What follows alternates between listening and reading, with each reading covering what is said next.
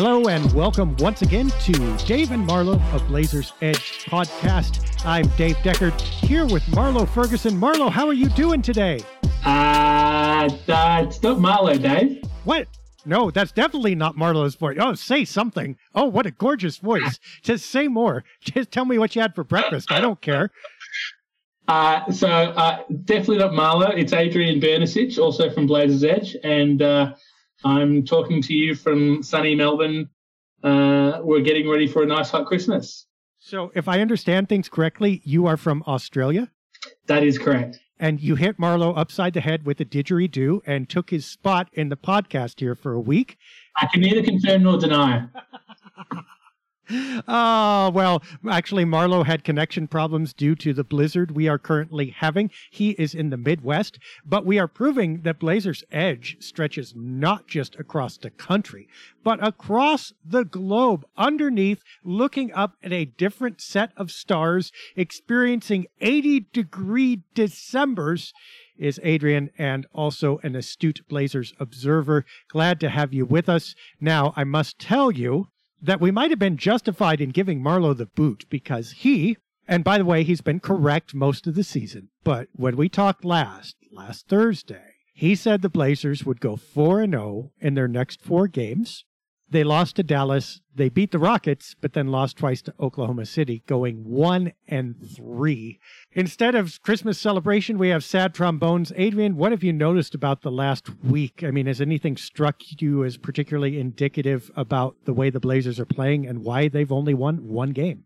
Well, the losing is never fun, especially games where you can argue that they're probably the favourite, even though they're in the middle of a 6-game road trip. I can only imagine they can't wait to get home. I did see last night they had some trouble getting into Denver with some blizzards and whatnot. But look, I think this team is where it was supposed to be at the start of the season. I think our colleague Dan Morang said as long as they're over 500 by Christmas, then that's fine. And they're 100% going to be over 500 for Christmas, even if they lose tomorrow.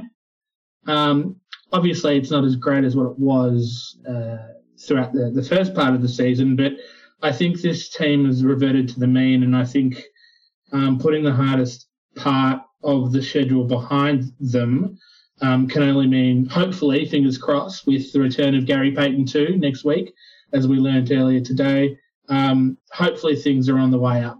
Yeah, I mean, a couple things that I've noticed. I mean, Dame had a hard game, that last one in Oklahoma City, and really in crunch time struggled just a little bit, although he got burned unfairly in the first Oklahoma City game, the one that was close, right down to the end, and Shai Gilgeous-Alexander sunk the baseline jumper.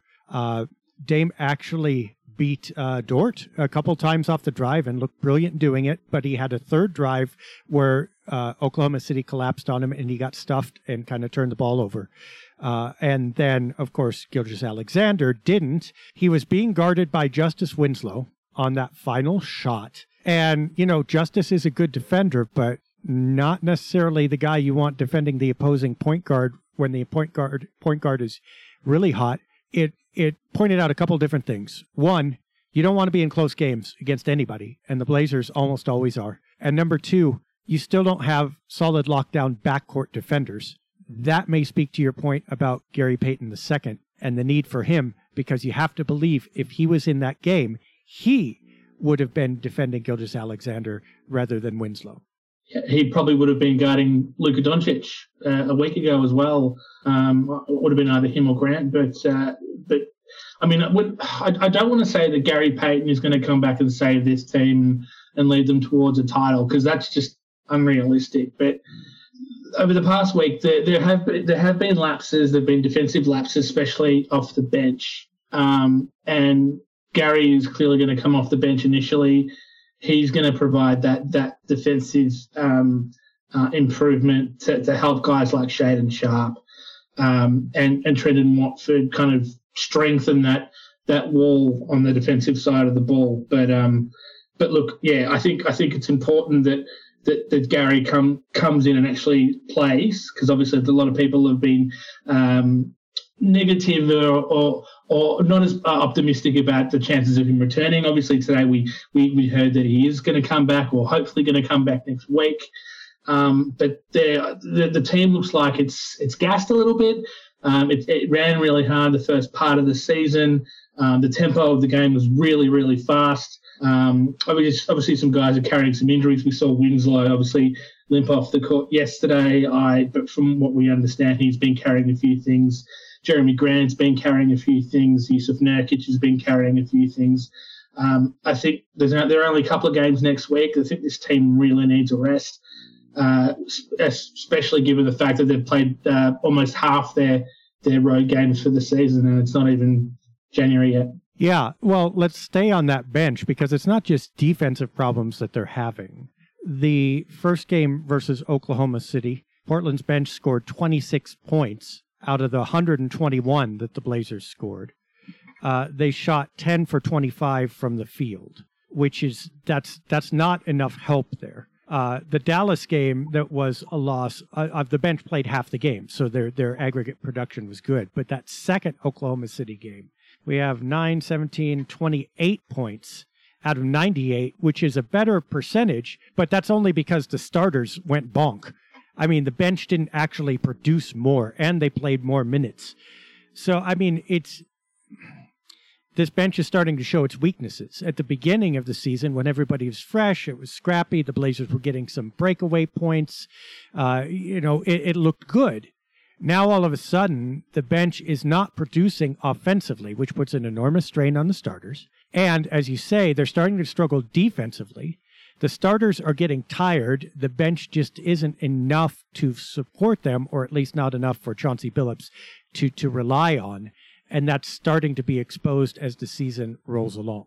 When was the last time the Blazers had depth, though? I mean, I'm racking my brains over the past decade to find a decent enough depth on this team. Damian Lillard is used to carrying the offensive load here. We all thought that this was the season the depth was going to improve. And look, it probably has marginally, but as Joe Cronin always says, this team is not complete and further moves will have to be made over the next 2 months. You can't rely on Trendon Watford to be scoring points. You can't rely on 19-year-old Shaedon Sharpe to be scoring points.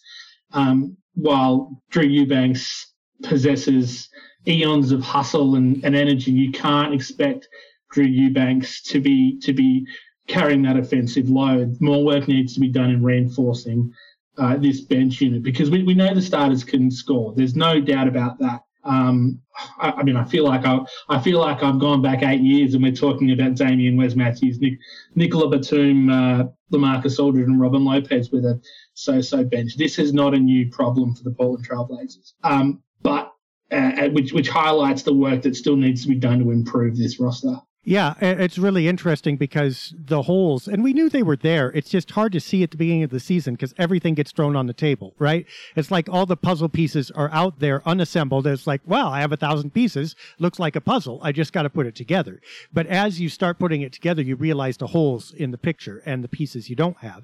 And it's becoming more apparent that the Blazers have a fantastic top three, right? I mean, nearly unrivaled in the league as far as collective scoring power. I mean, of course, you look at the Lakers and they have a good top three. You look at the Clippers and they have a top 2.5. Okay, so they're, Milwaukee, I get it. But look, Damian Lillard, Anthony Simons, and Jeremy Grant, you go, hey, 3 20-point scorers and Lillard is darn near 30. You're good to go, right? You also have a lot of exciting players who would make, let's say, 10 through 15. I mean, if you just had to fill 5 slots from the players south of Grant, you would go, yeah, we can do that. But where it's getting mushy is right in the middle, right in that 4 through 8 area. So Nurkic kind of inconsistent. Although I think he's played better now as the season's rolled along. He was really inconsistent at the beginning, but I think he's in shape now. I think he's actually played himself into a little bit of shape, which is crucial for a guy his size. Right. Josh Hart, can't ask anything more of. He's doing fantastic, but is he the right guy? I mean, he has potential that's untapped. He's also a little small for his position. He's really become a good rebounder, but he can get overmatched defensively at the small forward position. And again, he's probably the ideal solution at shooting guard for a lot of teams. Maybe not so much at small forward for the Blazers, even though, as Marlo and I have discussed, we like him more than we like almost any other Trailblazer on this roster. I mean, he's great, but, you know, off and on with certain things. And then when you get to the high bench, it gets really mushy. I mean, Shaedon Sharpe, okay. Justin Winslow, it's done great. But can you run those guys night in and night out? And as you say, look, you're probably looking at Drew Eubanks next. Keon Johnson after him. Boy, that's, you know, okay. We just had a drop-off. We need kind of those middle players, perhaps, to provide more consistency at the lower starter and the higher bench positions. Blazers just don't have that. You could also argue that the Thunder are nothing but, I mean, aside from Shea, are nothing but middle of the range players. They actually, they don't have any top line players outside of Shea, but they have so many players that meet that 4 to 10 bracket. Obviously, a lot of rookies and sophomore players there, but a lot of them have that ability to compete at that 4 to 10 level, which is probably why they gave Portland such nightmares. And obviously, Portland weren't blown out at all. They were in both games right to the end, and for whatever reason, they weren't able to kind of deliver in the clutch, which is unlike this team, especially a Damian Lillard team. But people are upset, and rightly so, that they lost to the Thunder on 2 occasions. It's hard to do that. But the Thunder aren't a bad team. They're not a good team, but they're not a bad team. And I think a lot of teams are starting to realise this after playing the Oklahoma City franchise this season. Yeah. And here's the thing. This brings up 2 points, one statement and one question for you. The statement is people forget that the Blazers are like the 4th or 5th youngest team in the league still. So some of these players, especially the bench players, are still developing, right? So you're not going to get that consistent production. But it also brings up the question, okay, how do you go forward from here? Do you think the top 3 and the bottom is good enough to where if you fill the middle, you can make a run for a title? So you try to win now. Or do you lean into, well, you know, they are young and developing. And you might trade away some of those middle assets that are more veteran in order to, build for the future. I'm not sure what the right answer to that is. Neither do I. And obviously it also depends on which players you are bringing in to replace that or to reinforce that 4 to 10 range. Before the start of the season, the Blazers were clearly in 2 timelines, and that hasn't changed.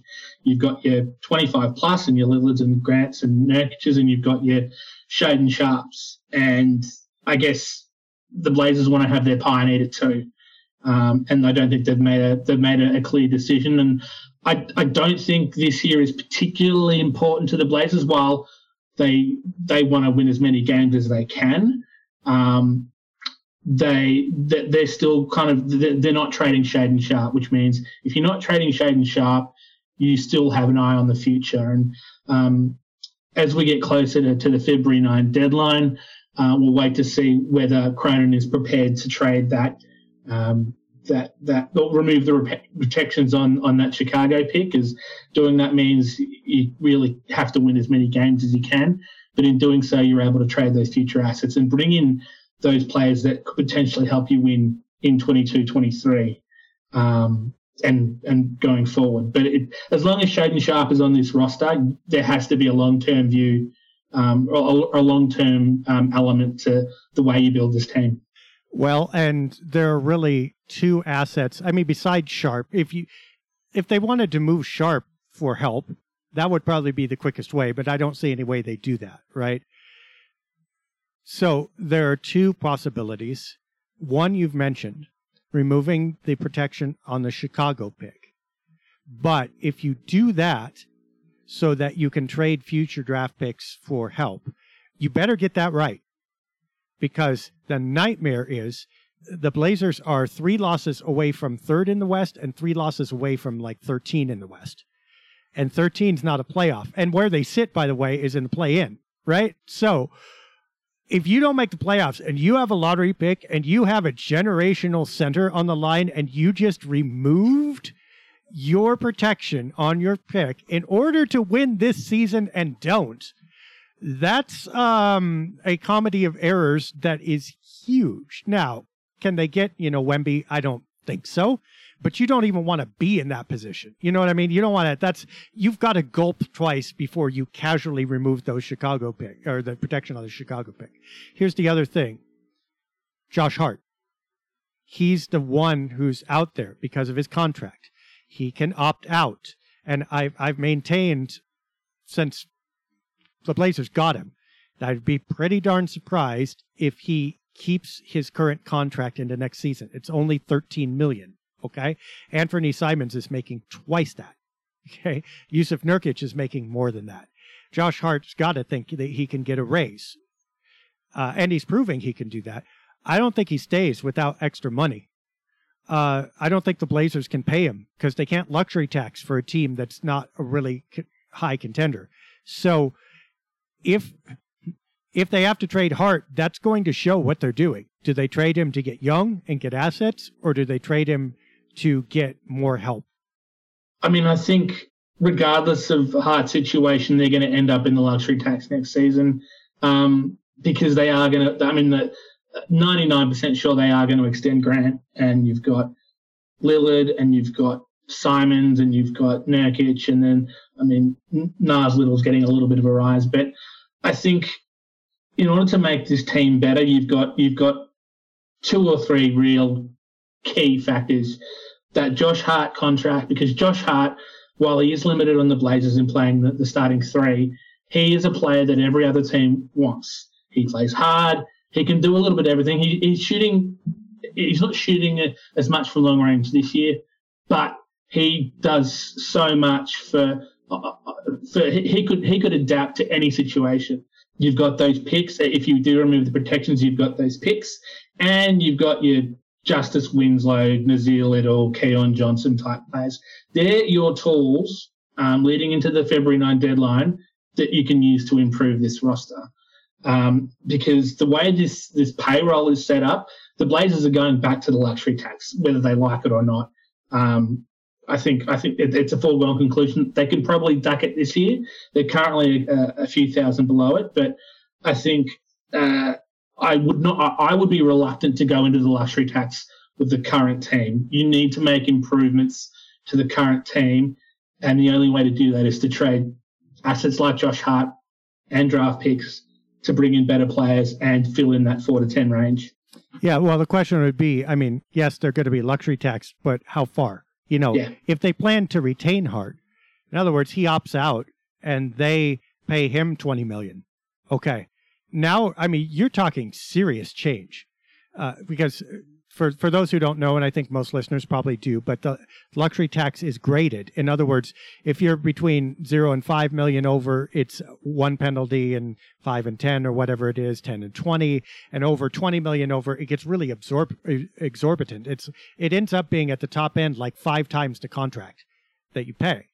And the problem is not just Hart's contract. The problem is pushing into that upper zone to where now you want to go get a $2 million player, and that player in effect costs you $10 million. That you can't operate financially that way, especially if you're Portland. And it really does end up limiting the future moves that you can make. Now, you can go that high. Brooklyn has. The Warriors have. But Brooklyn did it for Kevin Durant and Kyrie Irving and fully expected to contend. Golden State Warriors are winning championships. So that's when you go that high. For them to keep Hart, there's a huge burden of proof there. I just don't think it's going to happen. But the question is, of course, now Hart is one of those 4 to 8 players, right? 4th position in the rotation down to 8th.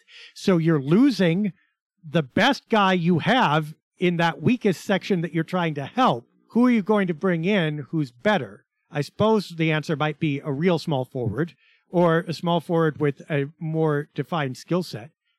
One wonders if Nurkic is untouchable in this scenario too. Go ahead. Well, I think what we've learned from what the Blazers have done over the past 10 months is ability is great, but fit is probably more important. While trading away CJ and Norman and Roko might have been kind of seen as, for what they brought back, might have been seen as losing or downgrading, they actually brought in players that made sense. So I'm not saying Josh Hart doesn't make sense on this current Blazers team, but you're right. Trading Josh Hart might get you that 6'7", 6'8" small forward that you've been chasing. It might get you Nurkic's backup, someone who can play 7 foot like a Mo Bamba, who can stretch the floor and also play a bit of defense. You're right. Lillard, Simons, and Grant should be the core. And obviously, people are a bit frustrated with Simons at the moment. The guy's 23, and he's still learning. We need to. I know it's a terrible word, but the word patience needs to be kind of exercised here. But I think, as I said before, while ability is important, I think fit is crucial for this team, because at the end of the day, this team plays around Damian Lillard, Anthony Simons, and Jeremy Grant, and we need the right pieces around them. It's what the San Antonio Spurs did for so long. It's what the Warriors have done for so long. You need players that make sense around your star players. Now, I'm a Nasir Little believer. I think he could fill in at small forward if he's healthy. I wouldn't discount that the Blazers, if they're running Hart there, they could probably run Sharp there for at least limited duty. Those are two exciting young guys who could be a 1-2 punch at the 3 position. Gary Payton II has played some small forward as well in real small lineups. Look, they're cobbling together things with Hart anyway. I love Hart, but cobbled together with Hart or cobbled together with those other 3 and then someone else significant bolstering the center position or whatever, that might actually in the long run bring more depth or more useful depth than they have right now. I've no doubt that Sharp can play the small forward. He can't play it right now. From what I've seen, he's as skinny as anything. He's 6'5" or 6'6". He could still be growing. But he could, if he fulfills 70% of the prophecy that came with him at the draft. Sorry to stop you, but it's like a fantasy novel. This is the prophesied one. This is the same. I love it. At the draft, all we had was mystery and hearsay and Schmitz's kind of review on what Shaden was. If Shaden can grow a little bit and be 70% of what people were saying he is a starting small forward in this league. But that's not helping this team right now. And look, Nasir Little, I love Nas. I feel so sorry for the guy. He can't get his body right, and it's the way he plays as well. He does throw his body around, which means he is more susceptible to picking up injuries like he has. I don't know whether the answer at small forward is currently on the roster. It could be Sharp. I don't know whether the answer at center is currently on the roster with the up and down play we've seen from Yusuf. But I don't envy Joe Cronin, but I'm confident in his ability to competently build this roster. I'm just trying to, when I get frustrated with a loss or 2 losses as we saw in Oklahoma City, I try and exercise that patience and knowing that this team is not a finished product. This team isn't the Boston Celtics or the Milwaukee Bucks, which essentially have their rosters that are going to compete for a championship in June. This team is still in production, and we just need to be cognizant of that. Yeah, and it's so hard because expectations got sent through the roof with that start. Yep. And, I feel like I should have known better. I'm not about the expectations, but about a 10-4 start was unprecedented, unheard of, and full marks to them. But it's one of the lessons that you forget when things have been the same for the team all the damn time for most of a decade. And then it goes into utter chaos because you have that season we had last year. So we have we have either utter predictability or no tracking at all. But here's the lesson. that we used to know. The first 20 games in the NBA are unpredictable. Literally anything can happen. And if you're going to play tough teams, it's usually pretty good to play them at the very beginning of the season because weird things happen. And it feels like the roulette wheel just spun black, 10 times for the Blazers in the first 14 games, which odds say shouldn't happen, but kind of did. And great. But unfortunately, you can't walk away with your winnings there. You have to keep putting them back on the table. And that wheel's still spinning, and they're coming back to average now. But the expectation of what you thought you had haunts them. The front office can't do that. Go ahead.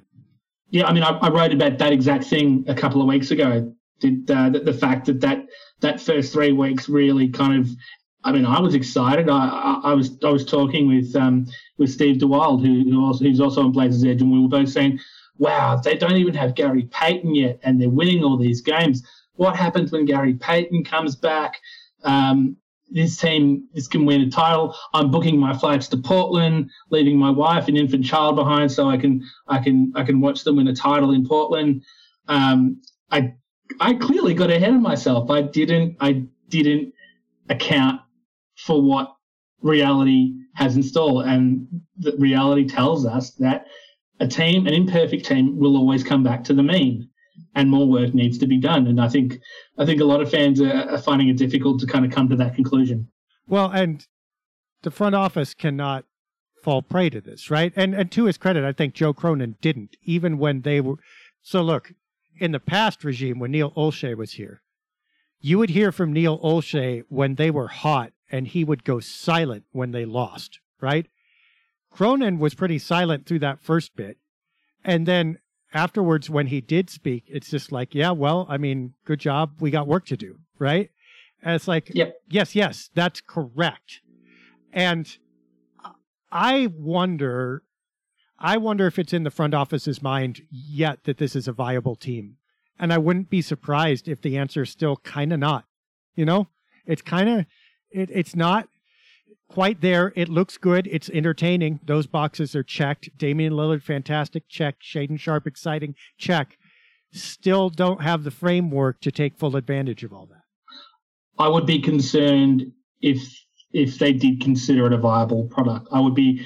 I don't want to talk about Neil Olshey a lot because we all know about Neil and what he did for a decade. But I'd like to think that this current front office is a little bit more in touch with reality and is self-aware. And in the times that Joe Cronin has spoken, I think he's a pretty smart guy, and he's pretty self-aware. And I think. He said it himself. This team isn't good enough. He said it on the Jack Ramsey's a couple months ago. This team is not good enough. We haven't put all our chips in yet. And obviously putting in all our chips means probably at some point, if they don't give up the Chicago pick next year, they're going to have to remove protections on it at some point, and they're going to have to move chips in for a player. I don't think he's stupid. I don't think he's going to do it. I don't think losing 2 games in Oklahoma City are going to make him kind of pick up the phone and make silly moves to improve the roster now. But I've no doubt that he thinks that his work is not finished, and there are a lot of hard yards and a lot of difficult phone calls that he has to make, not only over the next 2 months, but over the next 2 years to get this team to where it should be, because the goal at the end of the day should be a championship. And I think for a decade here, we were content with mediocrity. And I think fans got used to being content with mediocrity, and we allowed the good teams to win championships as long as we were making the playoffs, regardless of what happened in those playoffs. So I have much more confidence in the current incarnation of the Blazers front office. Well, and if that is true, then I think we've answered some of our own questions. If you don't believe this team is ready to contend now, it makes no sense to keep Hart through the postseason just to watch him walk. And also, it makes no sense to pay a fortune to keep him and have essentially the same team. So, we're where we were at the beginning of the season. He's likely to be traded before February. You start asking questions about Nurkic. They just re-signed him, but doesn't mean he can't be a trade piece. I think in some ways you start asking questions about Simons too, a little bit.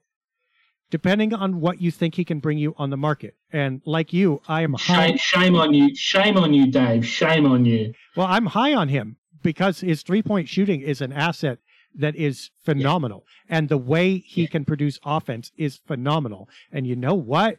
If Lillard weren't on this team, everyone would be going, this guy is the next guy. This guy is, as good as Gilgeous-Alexander or a lot of other people that you go, wow, wish we had him. He's overshadowed a bit by Lillard, still learning how to play with him. But assuming Lillard's going to stay, which we've been through 2 years of debating that, so we'll just assume he's with the team. You start asking, okay, what if a super premium piece costs you your starting shooting guard? It's not an impossible scenario. Oh, absolutely not. And I think, yeah, it depends on the player. And I can't even think of the player right now. I mean, short of Giannis Antetokounmpo, I can't think of the player now. Look, and just touching on Nurkic, that contract they gave was exorbitant, but I think that contract will come in handy if they need to match salary with one of those big players down the track. Obviously, if that player isn't a center, then they've got another headache. But I think Nurkic's contract after January 15 helps this team match salary for a player that they really are interested in. But obviously, that remains to be seen.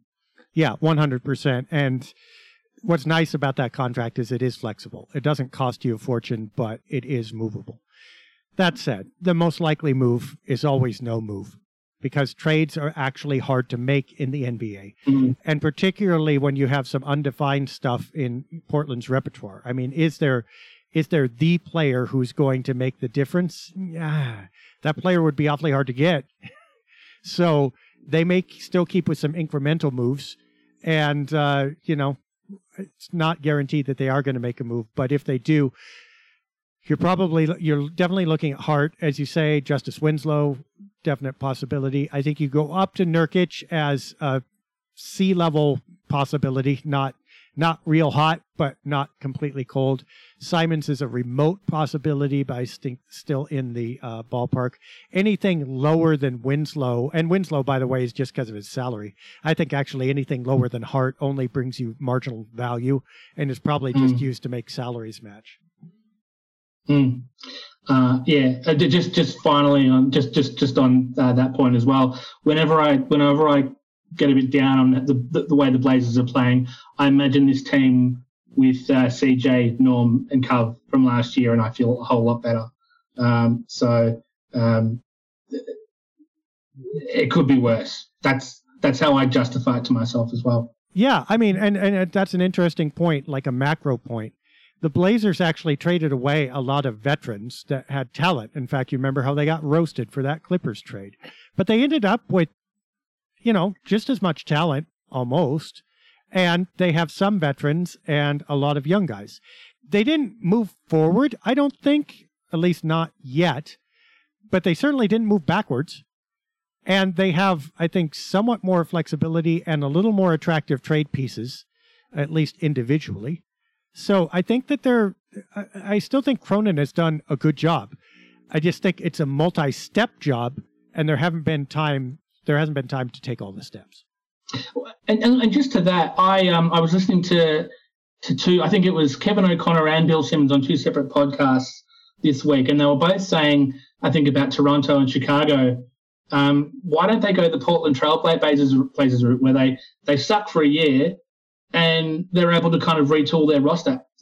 Joe Cronin may have very well created a way to have built a team in less than a year. If national pundits are referring to the Portland method, then there's got to be some merit to it. I mean, obviously, people from other parts of the country are picking up on what the Blazers have done and are appreciative of it. If they wish to suck for a year, I have a small forward and a center that I could trade them for Pascal Siakam. And, that would probably cause them to suck for a year. And, they can make use of both of those. Okay, so they have Van Fleet, they have Gary Trent Jr., they have Josh Hart, they have Yusuf Nurkic, and they have Scotty Barnes, right? That's not a terrible lineup. and then you have a lottery pick. There you go. Okay, Toronto, we've got this. Did you have OG in that picture as well? Oh, or is OG now in Portland? No, they have him too. So they're gonna be all right with that. Okay, we've got our deal now. The Dave and Adrian show has now come up with the perfect solution for all parties involved. All the Blazers would need to do then would be to get a center somewhere. And he's making the call to Masai Ujiri. It's not me. I don't want to deal with that guy. He's ruthless from all reports. I do not want to deal with Masai Ujiri. Yeah, but, come on. Pascal Siakam's had enough years. He's won a championship there. They don't need him anymore. Come on. It's Josh Hart. Josh Hart does a lot of things. He's a Swiss Army knife. Just will it into existence. Exactly. And Yusuf Nurkic. Who doesn't like Nurk? I mean, Nurk fever. It warms up Canada. I mean, it's cold up there. It can be done. All right. Before we depart, the Blazers only play twice. I always ask Marlo for his predictions. He is almost always right. Last week, wait a minute here now. As we said, last week he was totally wrong, said 4-0, they're 1-3, and all of a sudden he has connection problems? So, we're going to make it easy on you, Adrian. They play tomorrow at Denver. By the time people hear this, that game will have been completed. And then they play Monday, the day after Christmas, versus Charlotte at home. Charlotte has won like 2 games all season. So what's your prediction there? I mean, for both those games. So I don't think they win in Denver, but I'm happy if they prove me wrong. I wouldn't be writing off the Charlotte Hornets, who just got LaMelo Ball back. And look, Gordon Hayward is, I'm not sure, it might be one of those nights where he's not playing. They're not as bad as what they were, but I would expect the Blazers to win against Charlotte. Are we talking in the Golden State game, or is that too far away? That is Friday. Marlo will be back before then, so we can't. Okay, I won't touch on that one. Yeah, so 1-1. Okay, I have to say something different, so I will say that they surprised Denver after this crappy road trip. Now, this is old Blazers more than new Blazers, but remember Damian Lillard's Blazers, every time they stink and you write them off, they bounce back with an impossible feat and it sends them on a run. Every time they're soaring high and you think they can't lose, they lose 6 out of 8. So we've seen the latter part already this year. So I will say 2-0 just to be different, and then we will see what happens. If you are right, I will owe you an Australian beer, which comes in like rain barrels, right? As I understand it. In what? Rain barrels, like huge, like you have to drink like beers with like 2 hands. No, right? No. We have our bottles and our cans just like you guys do over there. Really? It's all the same. You have advanced that far, huh? Wow. Yeah, I know. We're getting there. We're getting closer. Oh, well, I mean, we have pretty good opera houses over here. Have you heard of those? Yeah, but that's Sydney. Melburnians don't want to talk about Sydney. There's a rivalry going on there. So we have like food and sport and culture down here. So that's what we're famous for. Oh, okay. So what kind of sport is popular in Melbourne? Who should we root for? Well, Melbourne is the home of sport in Australia. I'll just say that. So we have Australian rules. Many of you probably aren't aware of it. Some of you do. It's really hard to explain. Best thing to do is Google it. But it's an oval-shaped ground, and a lot of 36 guys running around, hitting each other without pads. So that's probably the best way to describe it. We've got cricket, we've got basketball, although it's nowhere near as good as the NBA. We've got in the northern states, we have rugby league and rugby union. We have soccer. We have cricket in the summer. So we're not short on sport. That's good. And you have like killer jellyfish that basically eat you, right? Up north, yeah. Okay. You don't go swimming up north in summer.